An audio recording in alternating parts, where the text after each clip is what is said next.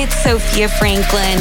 You are listening to Sophia with an F, and the F is for phenomenal. This podcast is rated F. Are you going to do a fire festival 2.0? I can't right now because I'm on probation, but in my life, I have to do it. And my entire goal is like do Fire Festival 1.5 because the first one was half done. And it's one and done.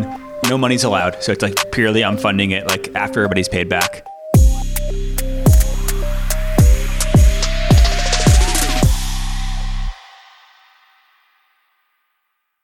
Excited about this one, guys. I'm getting in my grown woman bag. I'm entering my wifey era at full speed and no one can stop me because I've been investing in myself and in my kitchen. I used to buy the absolute cheapest cookware I could possibly find and not the move. The move is high quality, thoughtfully designed, non-toxic, and incredibly cute cookware from, drumroll please, Great Jones. You are welcome. Great Jones cookware is so stunning. You will actually want to cook. It's like getting a new super cute / hot workout set. You'll be at the gym later that day. No question. My Dutch baby from Great Jones, aka the cutest baby pink Dutch oven in the color taffy, I keep that shit on display. That is when I'm not using it. From Dutch ovens to ceramic dishes to nonstick pans, Great Jones has it all. I got my first skillet, you guys. Like fuck an engagement ring. I can't wait to actually make all the recipes I have saved but never touched because I was ill-equipped. But now I'll let y'all know when Slutsgiving dinner is because I am prepared. So upgrade your kitchen and replace those old, rusted hand-me-downs with bold, beautiful, long-lasting pieces from Great Jones. Get started today at greatjones.com and get an extra 15% off your first order with promo code SOPHIA. That's greatjones.com, promo code SOPHIA.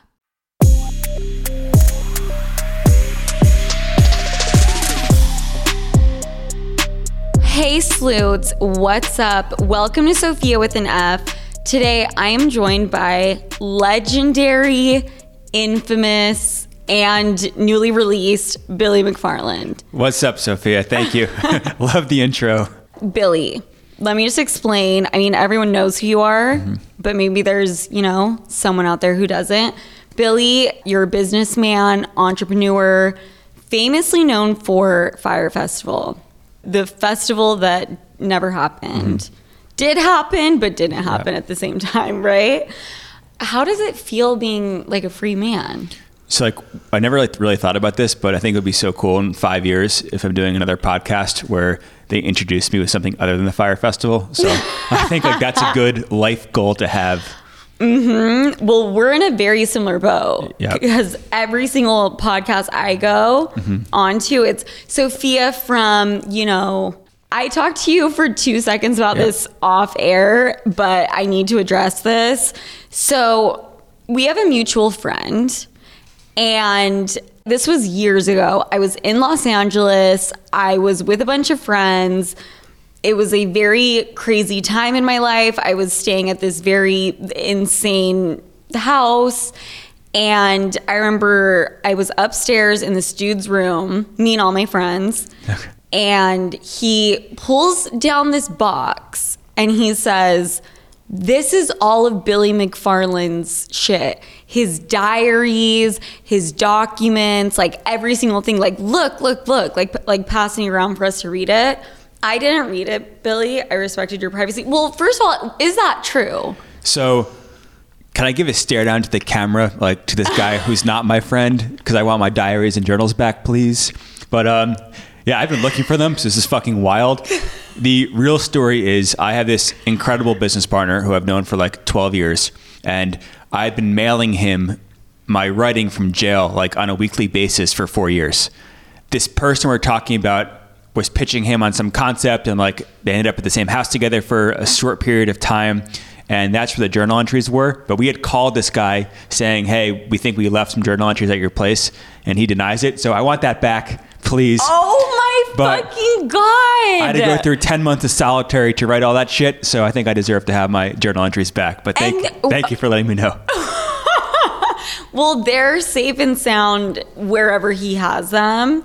He's probably on the run at this point, so I'm not sure if we're going to find them. But that's very true. Fuck, why didn't I take them? You should have. I would have given them back to you. I would have like charged you for it probably. But you would have like understood my psychology maybe more and asked like different questions today, so it could have been cool. Exactly. That is fucking... So how much writing does he have from you? Like an everyday letter from jail that you were like sending off? Yeah, probably a few thousand pages. We would have these like 80 sheet notebooks, and just like I would just bang through them. That is fucking crazy. Yeah. I mean, there's nothing else to do, right? It's like burpees and writing. So it's like yeah, we're definitely going to get into prison life in a second. I just can't get over the fact that I thought he was bullshitting me when he said that. And I was like, you're full of shit. But like, I guess it was your stuff. No, it's real. So is he trying to get laid by saying, hey, I got this guy in jail sending me journal entries? Like, Billy, sweet man. Billy, I think you are 99% accurate. Crazy. Real quick, this is super motivating. I now have two aspirations because of Sophia. One is to not be introduced to the Fire Festival guy. And the second is to be cool enough that if I mail some of my journal entries, they get laid. So if I can pull either one of those off, like, thank you. Right. Well, I mean, how long have you been out of prison again? My sentence ended August 30th, so like 5 months. Okay, so your upbringing, I want to talk about that because everyone is like Billy from Fire Festival. Who was Billy before Fire Festival? Well, you grew up really wealthy. Just like regular, like middle class, I guess, suburban New Jersey. Just started programming literally at like 9 or 10 years old and was like building companies when I should have been, doing like middle school things. So yeah, I was like super nerd, and then like programming introduced me to the crazy worlds of New York City and entertainment. And wow, that's how everything got kicked off. I see the nerd. Yeah. I see in a very positive way, by the way. No, thank you. But for sure. How were you with the ladies growing up? I guess like pretty bad when I was super young. And then when I started realizing that like I could program to get girls in some weird way, it started like getting better. I built a social network in middle school, and by accident, like I limited how many pictures the kids could upload to their profiles. Then a couple of the girls had come up to be complaining. But then when I realized like I could fix it for everybody, I didn't, and it's like fix it for like the one-off girls. So they I could make upload the girls, more? you have to come to me first. Be like, oh, well, make it so I can upload more pictures like you did for Sarah. I'm like, oh, okay, I guess so. Wow. So that was like my hack to get them to come talk to me. So that worked a little bit. That's fucking smart. Yeah. Is this before or after Facebook or what? When you were doing this? I was in 7th grade, so I don't know, I was 12, 13 years old. So Mark Zuckerberg stole your shit. I think Facebook was like in Harvard only at this point, and like MySpace was a thing. And I'm like, hey, can I make a private network for middle schools? The worst part of this, it was called Your Hot Site. The school found out about it, freaked out, made me sell it. And then when I was applying to college, like literally 4 years later, like a junior in high school, I had it like front and center on my resume below, a couple other things. And I was meeting with the dean of this school, and he goes, let me pull Your Hot Site up. And it had been like resold a couple of times since then, and it was now turned into a porn site. So he pulls it up on his computer. He's like, it's been turned into a porn site. It was turned into a porn site. This is literally four years later. Can we check this porn site out or what? I checked recently since I got out of jail. It's no longer live, but it was yourhotsite.com before. I was 12 years old. Give me a break. I thought that was cool. Okay. I could help people make their own website that I thought was hot. So 1000%. I mean, no hate on porn also. Yeah, I think that helps people. Yeah. So that was when you go about it in a very careful way. So what do your parents do? They do like real estate stuff in New Jersey. And yeah, they're like not involved in like my New York escapades. They're not? No. Well, how do they feel about the whole prison thing? I think it's just like super embarrassing for all friends and family. And the hardest part of jail that no one tells you, but you told me you got arrested, so I want to dive into this too. But the hardest part is that like the punishment really is on the people who care about you, because like when you're going through something, you at least kind of comprehend it. But when you're not there, your mind just goes to like the darkest places. So it's just the hardest for like the people who truly care about you. Right. And by the way, your stint and mine were very different, but I had gotten arrested multiple times.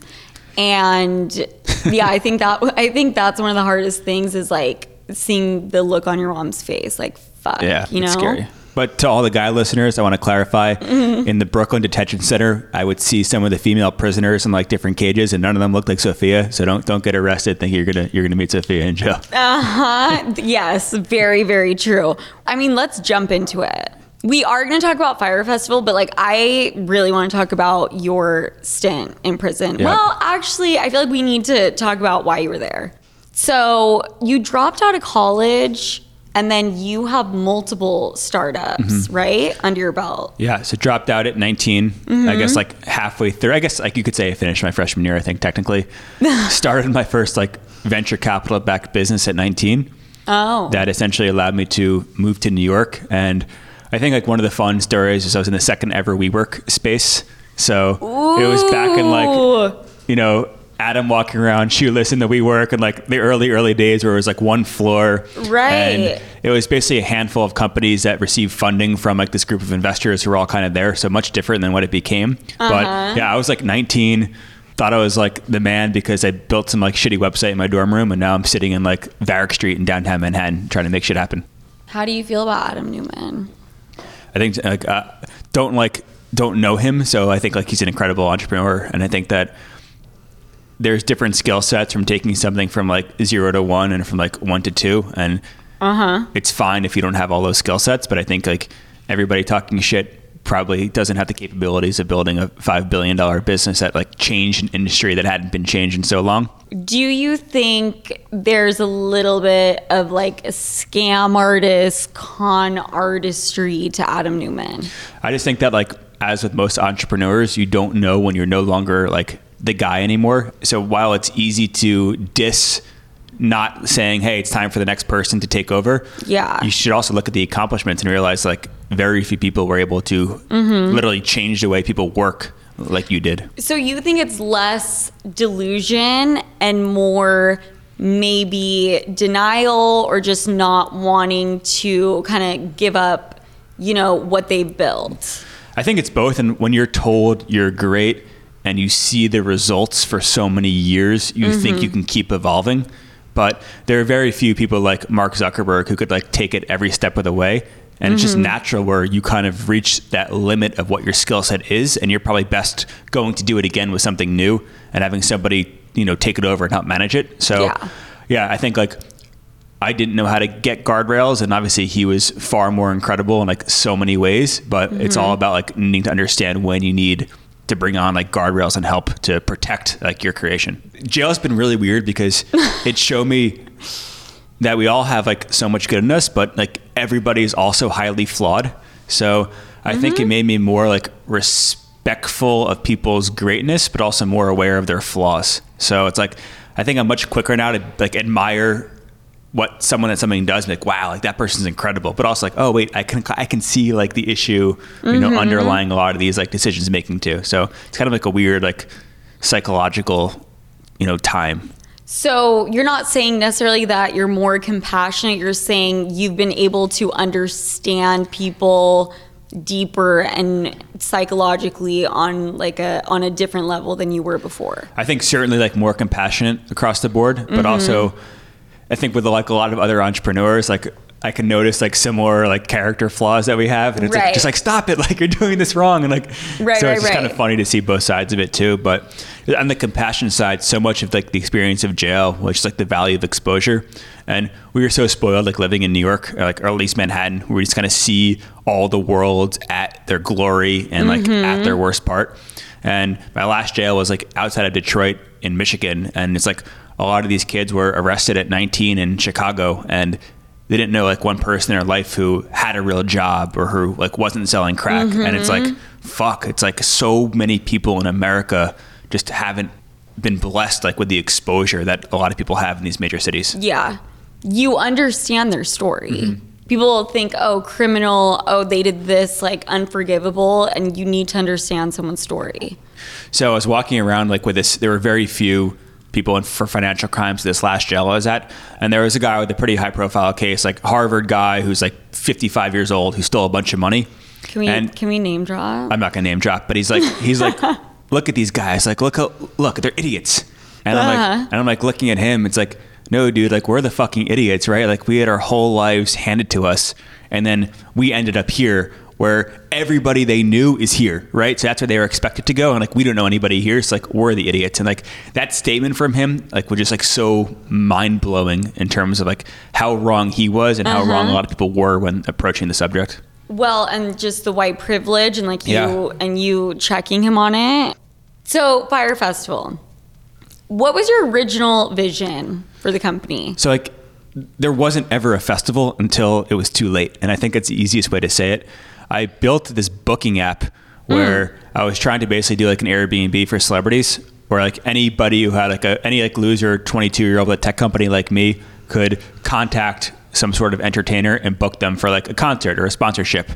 Basically trying to build a marketplace there. But I was just like highly addicted to like the adrenaline of these island adventures.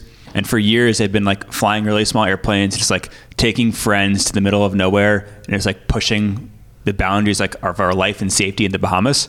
And as I was meeting more entertainer types through the Fyre app, I started bringing them as well. What does that mean, pushing the safety and the boundaries? Like taking a 6-seat propeller plane from Long Island, which probably is safe to fly to like DC, straight across the ocean, like to an island that like barely exists. So and like Naked and Afraid, like the show, kind of? Yeah, but like luxuriously. like getting like a sick island, but then still like pushing it like, all right guys, like it's the middle of the night, like let's see who can like drive a jet ski out further in the pitch black and like go catch a fish. Like, okay, some real rebel just shit. Going for it. Yep. Okay, so you had an app, and then somehow it turned into a festival. I was like there on one of these trips, and my high school friend who was basically just like showing off to me, like, hey, like look what I'm doing now, and I brought him along.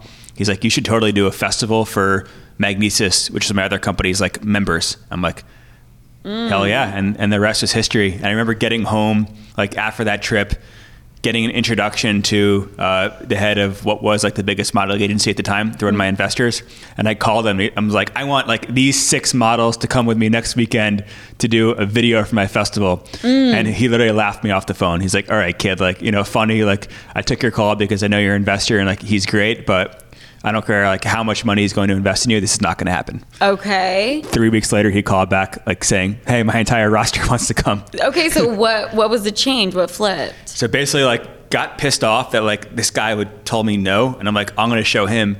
And it's like started working my way down the list of different agencies and just started going every weekend. And like we would bring people there and come back. And then everybody would say the same thing. Like that was the craziest weekend of my life. So you would just offer free trips to some of these models or influencers or whatever. Like basically I was thinking ahead. So I'm saying, hey, I'll take you, but we're going to do a big announcement in a couple months and you have to post for that. And you have to post a couple of times and you have to come as well. So, and like they were saying, yes, we weren't paying them for these early trips. We ended up paying the bigger names like in the weeks to come. But that was kind of the pitch, and they were coming. And they would come back to New York and be like, that was fucking wild. And it's like the word got around and it went from like getting laughed off the phone to literally 3 weeks later, like begging, like, hey, when can they come? When can they come? And that just created this like tsunami swell of everything good and then terrible that came of it. Yeah. So the guy told you no, and you were like, fuck that. I'm going to go not directly to the source, but kind of, and just kind of like build hype around it myself. Yep. And then the big names followed suit. Exactly. But I was certainly wrong. Like it's definitely something an emotional journey for me where I was the root of all problems. I like made so many bad mistakes and I need to pay for that. And like money is a part of it, but it's a small part of it. It's like rebuilding trust and there's so much needs to come. But part of the balance for me too is when some people reach out to me who I feel like wronged me, it's like, wait, do I tell them to fuck off? Or do I realize that like I was an asshole too and they should be nice? And like that I just like don't know how to handle at this point. Okay, so to our mutual friend, we might forgive you if you bring back There's the dog. always exceptions and I think he falls into that exception. Okay, so you claim the company to be worth $90 million. Yeah. And according to authorities, you guys only did $60K in business. Where did the $90 million come from? Yeah, so like before we get into that, I was definitely wrong and definitely lied. I think like there's certainly a misconception though about how these like venture capital businesses work. I couldn't claim it's worth this. Like if someone gave $15 million and got 15%, then it's worth 90 something million dollars. Just kind of like how the math works. But underlying all that, like I was lying about our company's revenue for sure. So I think a lot of entrepreneurs definitely push the boundaries in terms of like what's morally acceptable. And I think in a weird way, it was not quite encouraged, but allowed for a certain period of time. And like I took it way far beyond like what anybody with any kind of ethics would deem acceptable. But I do think there was some level, not with me, but in like the general startup venture capital world of in those early days, like you got to push everything. And that could include your rosy numbers. Right. So you would forge documents, correct? Yeah. So it's like I was super, super unsophisticated about it and basically made like an Excel spreadsheet that was bullshit, like saying, here's how much we made. And they believed it? I think like it actually raised less money with my lies because people have realized it was bullshit and they were still investing because they had known me and trusted me for so long. And that's like the biggest thing that people don't understand is I truly think if I didn't lie, I would have raised more money and had a better chance of pulling it off, which is just such a mind fuck. So what was it that made you want to lie? Pressure, like you're just riding the wave, like you don't want to let people down. It feels good, adrenaline rush. So I actually think it makes my crime worse, but most of the investors are people who I had known for 5 or 6 years. They backed me when I was 19, again when I was like 22, then again at 24 for the Fire Festival. So they had seen all the ups and downs throughout the years. So when I came to them and said, hey guys, like this one's going to be much bigger, they were not in the place to question me because they had built the trust up. So I think like violating that trust is worse than wire fraud. Like both send you to jail, but that's where I totally like morally fucked up. And I was so scared to just like, I was a pussy, right? Like I was afraid to deliver bad news. And I kept thinking that these people cared so much about me, whether they did or didn't. And if I disappointed them in any capacity, like my self-worth as this like young man is just like diminished. So I was so scared to not be like perfect in the eyes of the people who took chances on me. Right. I'm sure you've had a lot of time to think about those things while you were in prison. One big lesson is that if someone is too good to be true, where they're just like always saying the right thing to make you happy, like it's hard to trust them. Cause like I used to be that person. I kind of see it. You were like the yes man type like, thing. Always like want to make you happy. Like just meet you. Like, how can I make your day as like good as possible? And like when it becomes too much, like, you know, hard to kind of trust. Yes. Like, if something is not perfect, like can they tell you? And if they can't tell you, it just like makes that problem worse. You need to surround yourself with no people. Yeah, which I think I surround myself with too many no people. Really? And I need more yes people. That's definitely something to it though, because in order to do something great, you need to have a concept that most people think is ridiculous, right? And then like when you pull it off, that's what like elevates you. So if you have people who only say no and they hold you back from that, I can see that being a bad thing too. Okay, I want to ask you about this business idea. Super random tangent, and this is trademarked. No one can take it. It's not mine. It's someone I know. Okay. He wants to do toilet paper for urinals because he said that after dudes pee, they will just like shake their dick and then put it back in their boxers and will literally have piss in their boxers and think that's fine. And he thinks it's disgusting. And so he'll wipe his wiener hole with toilet paper. So you're going to get me in trouble, but I was peeing in the bathroom at night and a girl was brushing her teeth. She saw me pee and then I did exactly as your boyfriend described. I didn't use the toilet paper and she grabbed the roll of toilet paper and like ripped off a piece and gave it to me. And like it started like a 30-minute argument about it being ridiculous. So wait. She grabbed the toilet paper for you? She basically said, wipe yourself off. Oh. And I'm like, I'm not doing that. And like, you know, I'm like, got stubborn. Like men don't do that. Like I didn't say that exactly, but that was my like heels in the ground kind of moment. And we argued about it for a while. So wow. I think it's actually an interesting concept and like make all the girls buy it for their boyfriends for like some sort of holiday. So yeah. We're going to put a poll up and see how many dudes wipe their wiener hole. Okay. So back to Fire Festival. I don't know what the fuck we were just talking about. So these influencers, whatever, They go. You paid them to go though, right? Maybe like 12 to 15 of the big names were paid to come and post. How much would you pay me? He's like back when I was like a 24-year-old, I would have looked in like my 9 accounts and added it all up and whatever that number was. And like, depending on the morning, it could have been negative 100 grand or like positive 10 million. So it depended on the day. It depends on when I caught you. Yeah.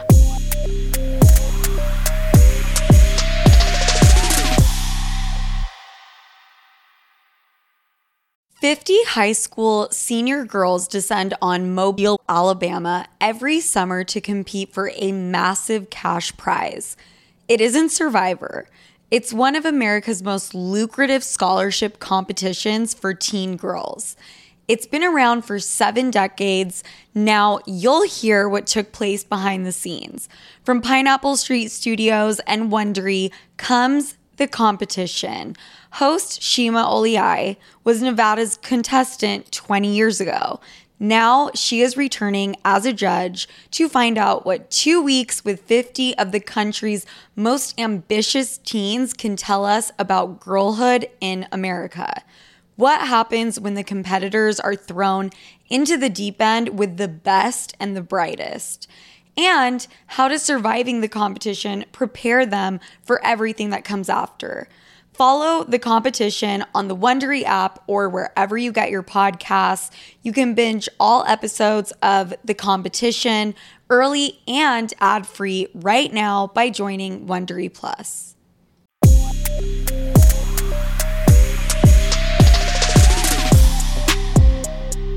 The days leading up to the event, you had to know like shit was about to fucking explode. I didn't know until the last second, and it sounds crazy, but I truly thought this was going to work. The festival is scheduled from Friday through Sunday for 2 weekends. But it was like on an island, right? So we had to get everybody there. So we chartered these 2 737 planes. We set up a terminal in Miami International Airport. Like, people didn't appreciate the fucking magnitude of these logistics, and clearly neither did I. But had our own fire terminal like in Miami Airport, and we had these planes going back and forth all day long, starting Thursday morning to get everybody there. So Wednesday night, like, we weren't ready, and I'm like, oh, I'm a genius. Let's just put lights up so we can work all night long and be ready by Thursday morning. Okay. But then as soon as like my great idea came, this storm, like as if scripted in a movie, just rolled in, and everything just turned to shit. But I mean, there were supposed to be like these like extravagant villas and like... Yeah, we weren't ready. We weren't ready. And like... But you didn't know you weren't ready until... I think I would justify to myself that like the island's beautiful. We have artists who are coming or on their way, whatever it was. We have all these hot fucking girls that are going to arrive. Like people are going to have a good time. Like everything is good enough that it would still like be amazing. And like that's the mentality that I had. And like never came to terms with how far off it would have been. Right. And you were like, this could come together. I couldn't zoom out, and like I kept getting caught up in like the small wins. Like, oh, like look, these mattresses we just bought on Amazon with my credit card like 2 weeks ago. They look great. Like awesome. Like we're gonna make this happen. Or like, oh great, like the alcohol company actually like sent us a barge. Like, okay, cool, we have drinks now. Like right. I was like so caught up in the little shit. In the little positives. Yeah, that I couldn't like understand that I was climbing this mountain that was impossible, and like cool, I could take like one step, but I'm still gonna get blown off in 2 weeks. Right. Yeah. Well, I mean, also you don't want to. There's like a lot of money at stake, right? Reputation and money. Just didn't have the ability to call people and be like, "Hey guys, like I can't do this." I just didn't know how to be that person. Yeah. Do you regret it now? Do you wish you would have been like, probably don't show up here? I mean, like I regret lying from day one, and I think that what could have happened was we announced the festival where before it was really a festival. Clearly there's interest in it. I could have sat down and been like, all right, I don't have enough money. I don't have the experience. Like, let me call my backers and explain to them. And they would have been like, okay, like let's push it out for 18 months. Let's get a real, music company involved to execute it. Let's figure out how much we need and who's going to back it. Like it would have worked. So like the lies created the downfall, like beyond jail in so many ways. And I know it wasn't just you behind the festival, obviously. Ja Rule is, I think, like the most famous one, right? In terms of like, who was your partner in that? Like the day of, we had almost 800 people who were working there. So that was everybody from like our techies back in like the US to people hired to actually man the festival site. So just a lot of people. I didn't know how to manage it. And I was just remember standing in this like milk carton getting yelled at and like yelling back to all these ticket holders. And I'm like, I'm paying 800 people. Like, where the fuck are they? Yeah. I just like felt like I couldn't find anybody. It just like showed my bad management, skills at the time. Yeah. But our payroll is fucking crazy. It's like $10 million a month on like salaries. And it's like, I can't find one person. $10 million a month in salaries? Yeah. It was absurd. Whoa. That's a lot of money. Yeah. I mean, who was running your finances? No one. That was one of the problems. Ja Rule. So I didn't, like, people think I was in a back room. I truly didn't have my own credit or debit card for like 3 months before the festival. I had like 9 bank accounts between like personal and the companies. 20 people had logins to all of them. And like I had various team members like with all my money at any time. So I'd be like at dinner, like calling like someone, hey, can you like Zelle this like restaurant I'm at? Or can you like wire this person for me? Like it was all like a total shit show. That is fucking crazy. Were you like picturing a Coachella type thing? I think like I was picturing more of like an adventure, and music was a part of it, but music wasn't the end goal. I never wanted to have like 80,000 people like at a stage going like this. I wanted 3,000 people on boats, on jet skis, on planes, just like exploring. So it's almost like Indiana Jones, like with the coolest artists that I thought like, performing in the background. Right. Are you going to do a Fire Festival 2.0? I can't right now because I'm on probation, but in my life, I have to do it. And my entire goal is like get some business success in the next couple of years and just do it for free where like not one person's paying, but I just like do the craziest festival of all time and never do it again. Okay. So it's like do Fire Festival 1.5 because the first one was half done. And it's one and done. Pick who comes, like a mixture of old people and new people. And there's no money's allowed. So it's like purely I'm funding it like after everybody's paid back. And it's like, just like, me kind of just like doing it just to fucking do it and like not for a business. So, cause I heard something like I don't know if you filed a lawsuit or like something, but you didn't want to pay the people who had purchased tickets or you wanted them to pay you. Is that accurate? I'm not sure. There's been like truthfully, there have been so many lawsuits and yeah, I'm like the lawyers are crazy expensive, right? So like I'm trying to get caught up and like I'm paying them as I can, but yeah, and I've certainly spent probably like $1 million on lawyers in the past, since everything failed. So it's trying to catch up. Yeah. Do you have to pay them like on a retainer hourly? Yeah. Yeah. It's like it's never ending, right? $1 million. It's like my total legal bill from Fire Festival failure to today is like around $1 million. Yeah. So it's crazy. That's so crazy. Yeah. So it's like you get arrested for losing money, but then you need to have a shitload of money to like. Yeah, wait, hold on. Where is this $1 million coming from? By the way, I had like friends and other people like helping me like after the festival collapsed, like pay legal bills. But like recently, it's just like been me and my earnings. So my legal bills like today are just like not as crazy as they were before, but it was just like a total clusterfuck for sure. Yeah. Last thing about Fire Festival, and then we're moving on. So when you guys ran out of water, there's like this infamous thing that happened with one of your partners, and you told him to go talk to whatever people on the island who were basically in charge of the water source. Yeah. And you told him go suck the guy's dick, right? In order to get the water. Is that correct? So I want to put this back on you for 1 second, then I'll answer the question. Okay. I was so scared to tell anybody any bad news. Do you think like me as this like pussy 24-year-old or 25 maybe at the time had the capability to order a grown-ass man to go suck a dick in serious behavior? Like you're saying you were joking. Like it was a joke. Yeah, so it's totally in jest. It's like, go do whatever it takes. Like, go suck that guy's dick and get the water. And But wasn't he like down to do it? I had no idea until I heard stories in jail about me ordering a guy to go suck a dick. So I remember this like jail guard tried to trip me up too. He's like, did you order someone to blow like a government official? I'm like, wait, what? Like, where's this coming from? He's like, answer the question right now. I'm like, what? Like, I never heard about this.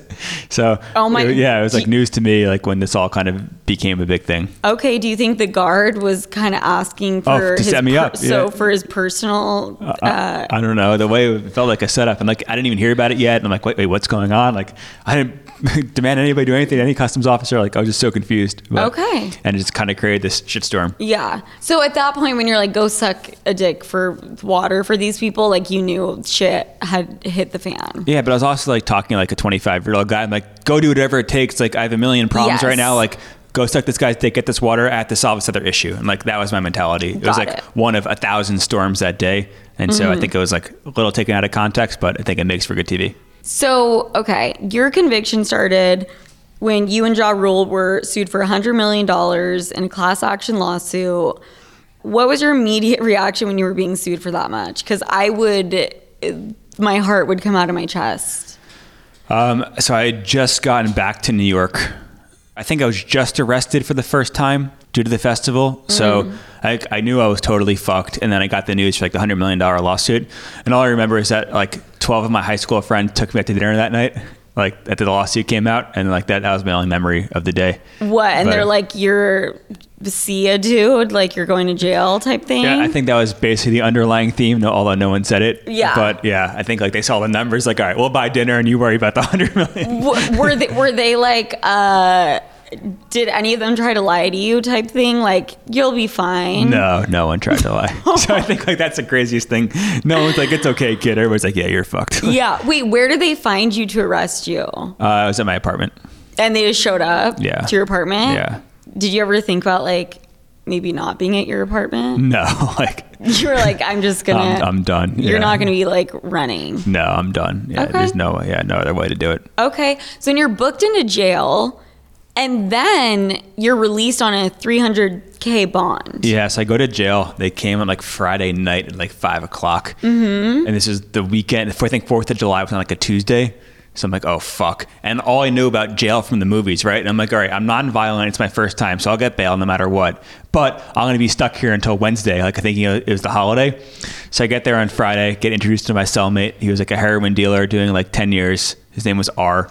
Isn't that interesting? Your cellmate, who they pair you up with, and you're like, we come from different, from different backgrounds. I just remember like walking into the cell, his like underwear is like hanging on a string that he like pulled off of his bed sheet, like across the cell. He's like, yo, what's up, man? Sorry, I gotta move my shit. I'm like, oh, wait, what? Wait, were you scared? Yeah, it's my first time ever in jail in fucking Brooklyn Detention Center. This guy's like, fucking jacked, all tatted up, like walking around like in his boxers and like hanging his underwear on the line. It's like, oh, okay. Yeah. It's like, what are you in here for? And I told him, yeah, whatever. And then he just didn't believe me. And I'm like, oh, well, I'm getting bail tomorrow, so don't worry, you don't have to deal with me for very long. He looks at me with this like smirk. He goes, yeah, good luck, kid. Like no one's ever gotten bail on a Saturday. I've never seen that shit before. And he's kind of like saying this thing to me. And he goes, but one advice. If they do let your crazy ass out and any girl's talking to you, knock her up now because that's the only chance she's going to talk to you again. So I'm like looking at him. That's the only chance? Yeah, I'm like looking at him like, what? And then so I did like get out on Saturday. And did you hurry and get a girl pregnant or what? No, but the only thing the FBI asked me that day when they picked me up, it's like, what did you learn from spending one night in jail? I said, they told me to knock my girlfriend up because it's the only way she's ever going to talk to me again. And they were cracking up. So. They were cracking up? Okay, amazing.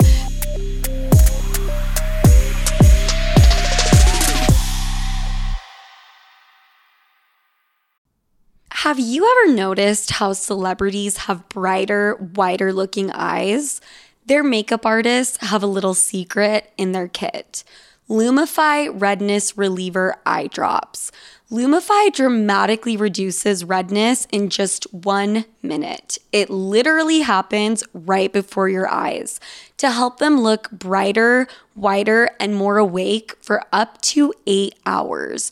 No wonder it's so loved by influencers, celebrities, and makeup artists, and has over 6,000 5-star reviews on Amazon.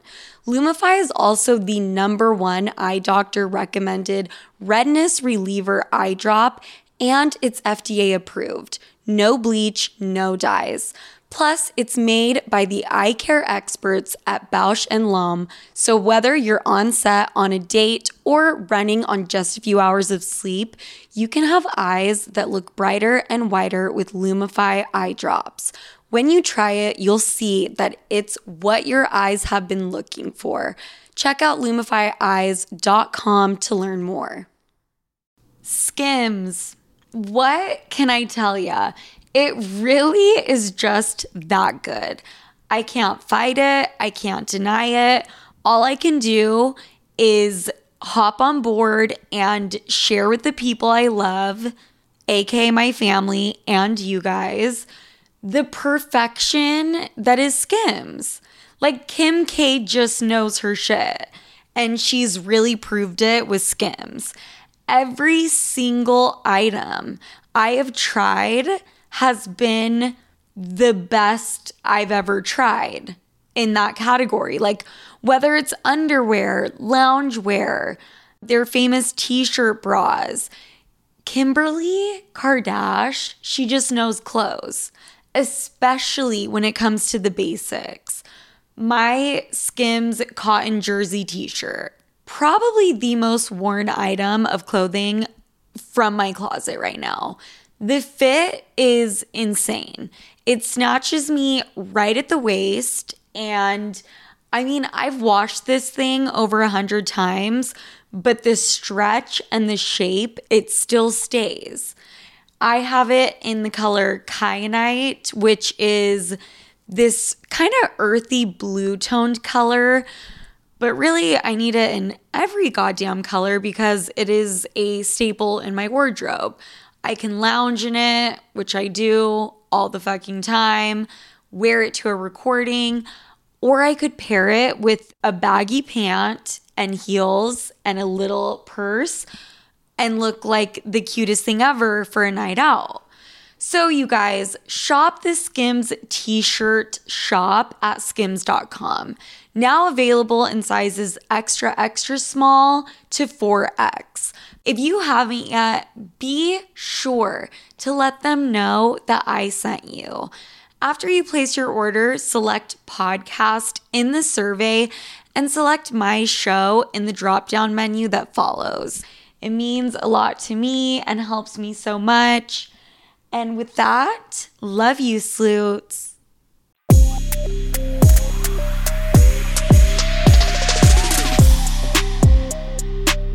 While you were out on Bond, though, you got involved in like another scheme, NYC VIP access, targeting Fyre Festival consumers with the intent of recouping some of the money you owed. So there is no excuse for this, and I think I was gonna say, how'd you have the balls to do that? I'm a fucking idiot. There's like, I was wrong, and I think the only way I can justify it to myself is that just because the festival failed and just because I spent one night in jail, like I hadn't learned yet. So like, obviously, because your response to so yeah, like to I was still in the same behavioral pattern. It's like being an asshole, and it was wrong. Mm-hmm. So how soon after trial did you end up like going to prison? So a year after I was out on bail, my bail was revoked because of my genius idea as well on bail. So they brought me back to Brooklyn, and like this time it was for real. And like that time I wasn't getting out, and that was fucking scary. Yeah, really scary. Brooklyn Detention Center it's a hellhole, and it's like every type of person from like El Chapo was there for his pre-trial stuff to like, you know, to everything in between. So it was like it was like it's a hellhole. Okay, so when I was booked in, because I was actually booked in like jumpsuit, everything. Nice. And how to sell me. Did you get strip shirts? Yeah. Yes. All right. Good. And I've mastered the technique. If you need, if you want me to show you, what? I've mastered the strip search technique. What do you do? How do you smuggle shit in? There's one guy who totally mastered it way beyond me. He had this belly button that was literally like a cave. Like you could get like lost in your belly button. It was so deep. He had to tie a string to the stuff he hid in his belly button. Shut the fuck up. They never understood how they couldn't catch this guy. And he would always have his drugs in like this little phone, like the size of your thumb. They called it a thumb phone, in his belly button. So they'd be strip searching him. They'd like put him in like a suit where he had to basically like shit himself, and they like look through his shit to see if he like swallowed anything, and they could never find his stuff. And he'd always come back out like, like it's in my belly button, like pull the string out. Like, wait, I'm sorry. Was that a natural belly button? Oh, it was a natural belly button, artificial string, natural belly button. But they can never understand how this guy could not get caught. And they would take him away for weeks, and he'd come back like, oh, still got it. Wait, like, that's like something happened to him with the umbilical cord. It was hilarious though. But he mastered the strip search. Another time when I first got to Brooklyn, the belly button guy was later in my education, I guess you could say. Another guy is trying to like teach me how to, you know, shove shit up my ass, and I never did it. And he's like, dude, there are like shelves in there. You go up to the left, you go up a little higher to the right, and he's like trying to explain to me like how much you can store in there. All the crevices, all the inner workings of your body. Take a left turn at this point.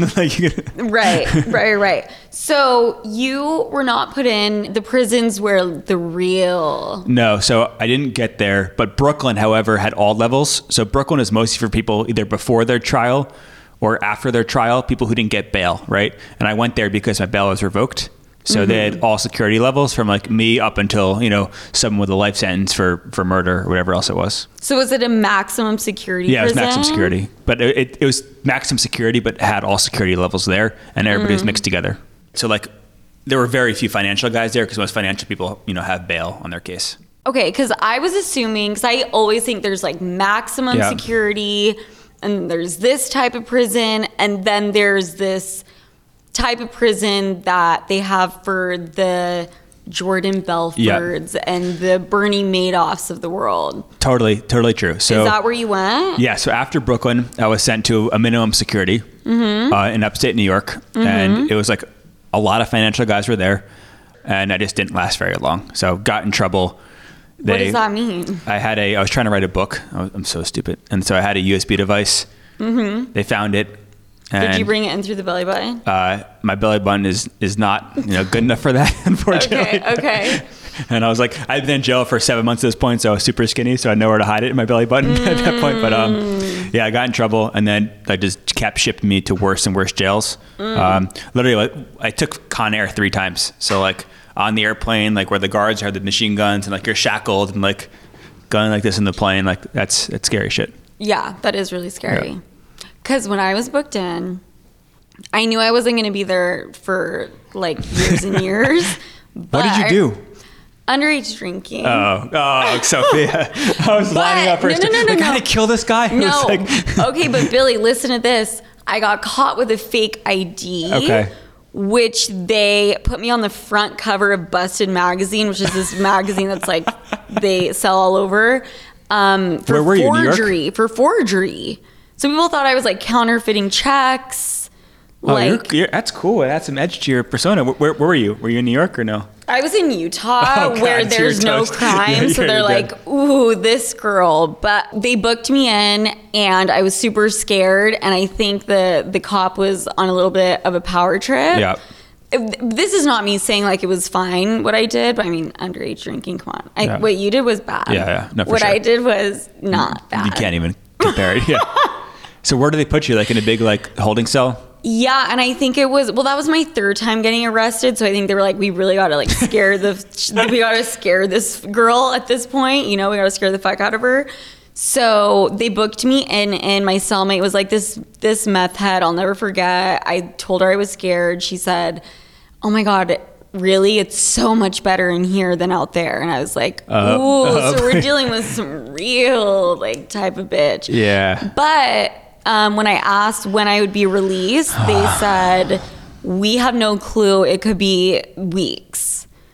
And even just hearing weeks, and I knew there were people there that had actually like murdered people in this jail. And I'm like, what is going on?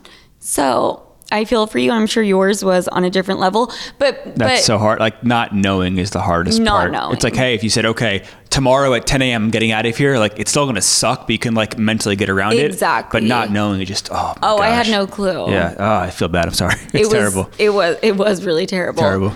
So, but my question is, I always thought the prisons where they take like the Bernie Madoffs and the Martha Stewarts, you guys are like playing pickleball and, having the best time ever. Is that not accurate? There was a tennis court at the first one. So there was like, wasn't a nice tennis court. It was like a lines drawn onto like uneven, blacktop, but definitely play tennis there. Mm-hmm. Is the food a little better? The food is just trash. I literally like ate out of a mop bucket for 2 years. Like the guys would take like the yellow mop buckets that janitors use. They would steal like a cable cord from the TVs. Yeah. And like turn these mop buckets into fryers. So like literally eating food, they were frying out of like the janitor mop buckets. And like that was literally my meals for 2 years straight. So I'm sure I'm dying of like many plastic-based diseases. I hope you've been to a doctor since you've been out. Like you need to get your blood work done. For sure. 100%. For sure. I'm scared to check.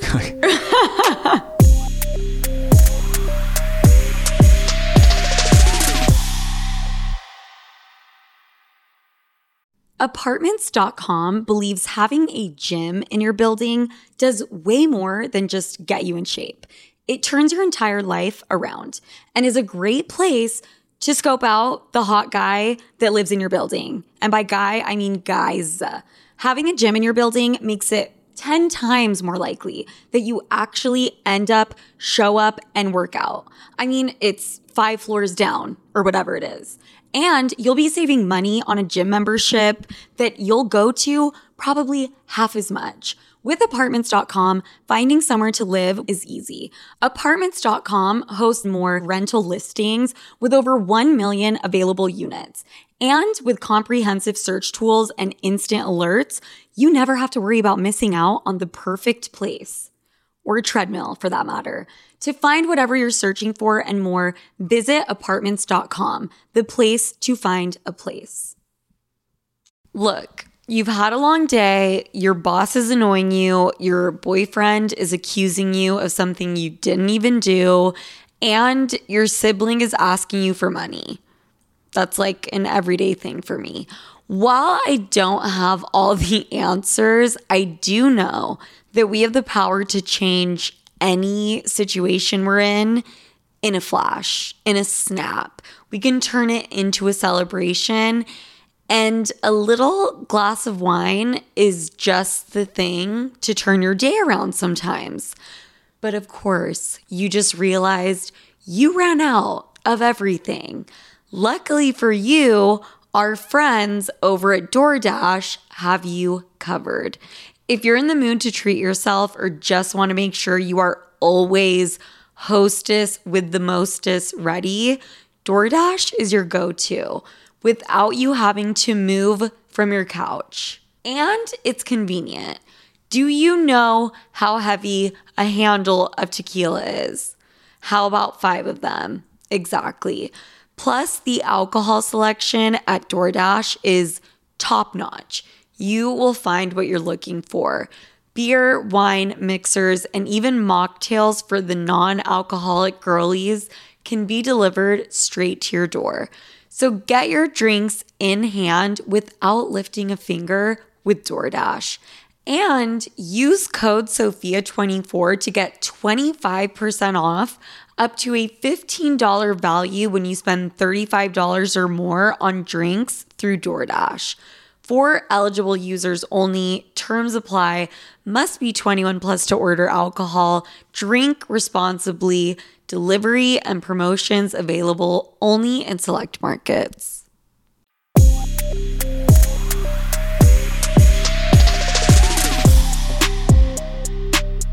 Okay, so you're doing better, obviously. So when you got released from your halfway house or whatever, you threw a cocktail party at Mary Lou? Oh my gosh. My friends threw a dinner for me when I got released, and like the next day it's like he threw his massive party at some restaurant, like crazy.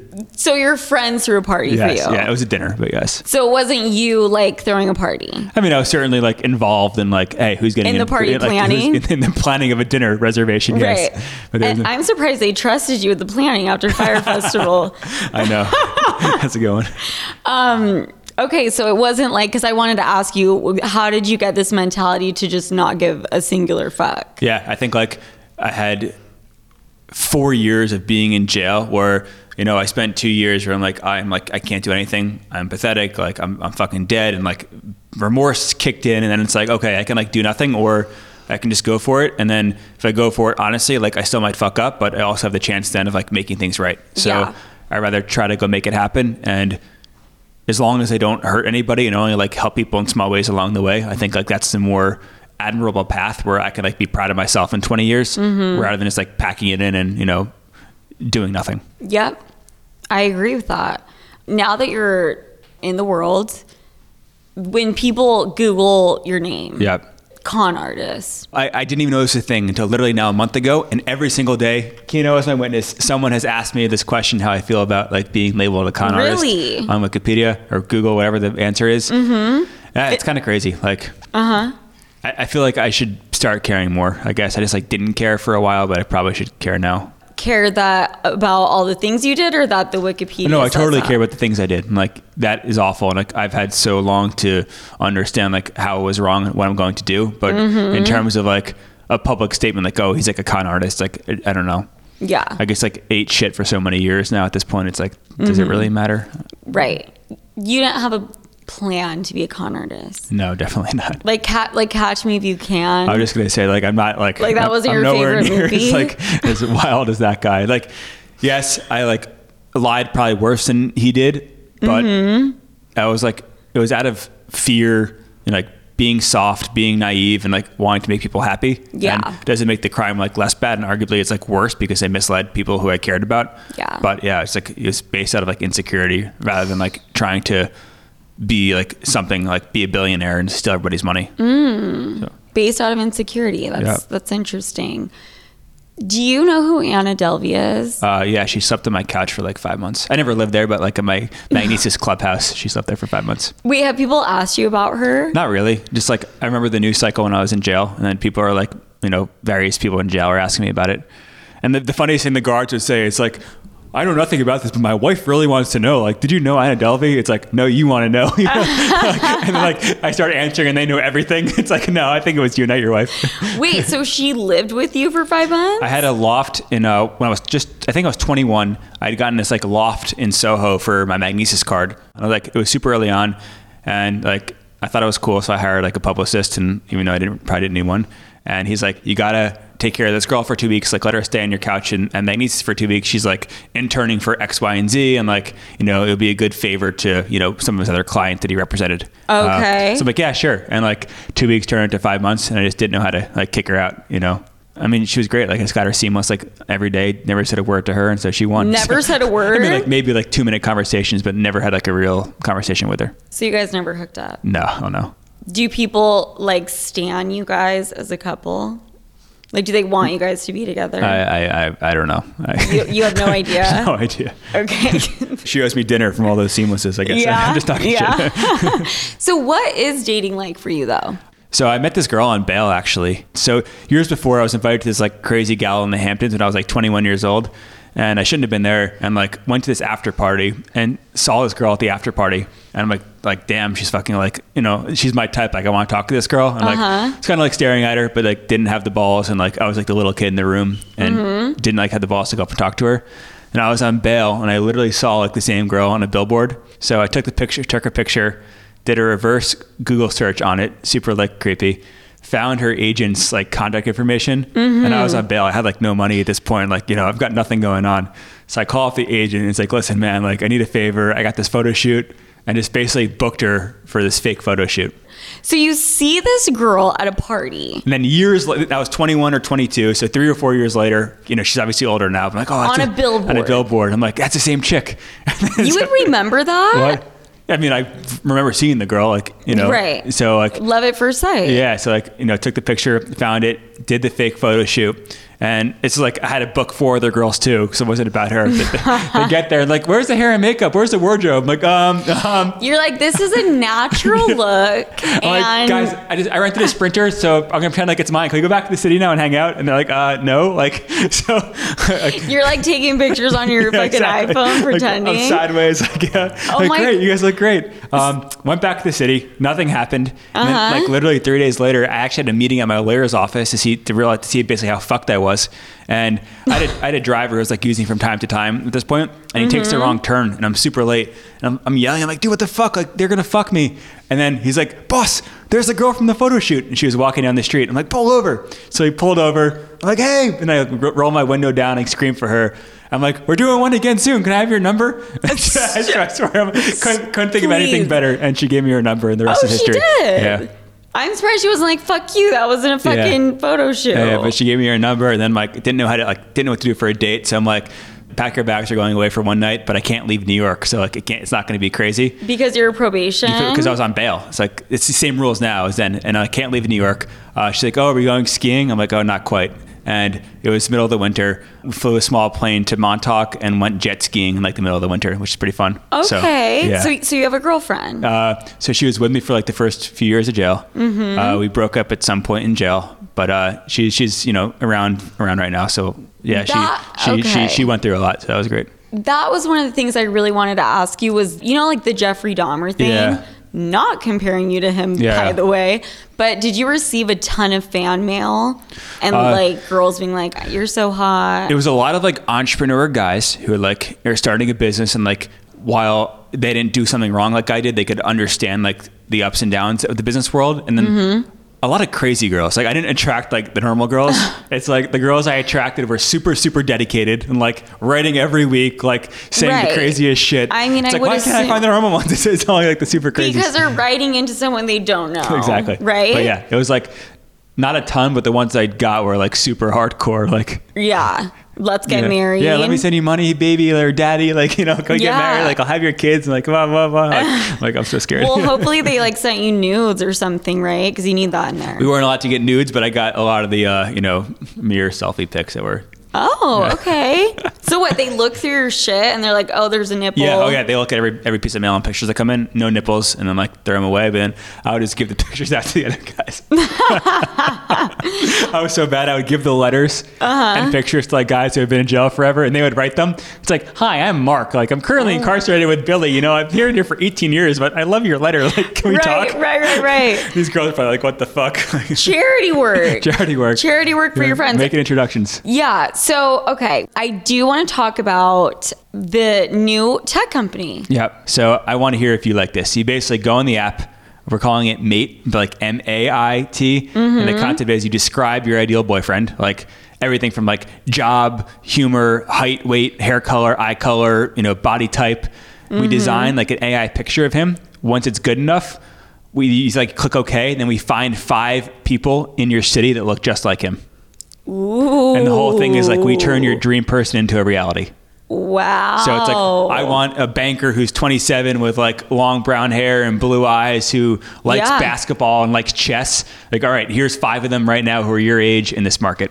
And then like, here's how you meet them. I think that's genius, brilliant. I think both men and women are going to love it. I think men are going to love it a little bit more. Can we talk about you testing this app in a couple of weeks when it's ready? I think the content will be hilarious. Just like 1,000%. Hell yeah. I'm already starting to think of like, what's my perfect guy? Like I have some ideas. And then what? And then I get to just get in contact with them. So basically, like we just like give you all their like email, socials, and everything. But we want to have a feature where it's like I come up with a crazy date concept for you guys too, and like make the connection happen. So oh shit, let's do that. I will pay for a wild date with you and whoever one of your 5 matches are, and like give you guys a great night. So use me for that, but I think it'll be fun as hell. Yeah. You know what you should do is have the girl be blindfolded when she talks to all of them because they all look the same. Interesting. And then she can just she can pick their personality, right? That's a good idea because we all know they're going to match like the looks of your ideal person already. That's super smart. Yeah. That's cool. So what? All these people have to submit their photos. Yeah. So working on it now, launching in a couple weeks. But Can I think it's like submit fun. mine? For sure. No, you're gonna use it. You're gonna tell us who your ideal person is. Okay. And then and we'll find them for you. Can I invest? I'm not allowed to raise money, but like come use it. Come use it. Come I was gonna say. Don't give me money, but just come use the platform. Okay, well, Billy, this was so incredible. Thank you so much for coming on. Thank you. The app is going to be called what? Mate, MAIT. MAIT. Yes. I love it. That's amazing. I'm sorry you can't travel. You're on bail. Yeah. New York we're about to have a beach. Why have they not hired me to do the festival for the New York beach? I don't know. Kick this thing off right. Come on, guys. I don't know, Your Billy. boy's here. I'm stuck here. Let's make the best of it. I mean, you have your Fire Festival 1.5 coming out. Yeah. How many people do you think will buy tickets to that one? I'm just going to give them all away. Make it like 500 people and like something doable, but like still amazing. Yeah. Do you think people will still go even if it's free? That's a good question. I think like just because it's gonna be such a cultural thing, like let's see how bad he fucks this one up, and people are gonna probably come in like with the intentions of getting like they're backpacking across the United States, like, right? All right, guys, like bring our survival gear, like bring every fucking camera we can get, and like just like get footage to sell to Netflix of him fucking this one up. So Yep. Oh well. Okay, well, Billy, you're the best. Thank you, Sophia. Where can they find you? At Pirate Billy, PYRT. PYRT, which is your other company, which we didn't get into, but next time. It sounds like you are killing it. And you guys know where to find me, Sophia with an F, Franklin with a Y, and I will talk to you next week. Thanks so much, Billy. Bye.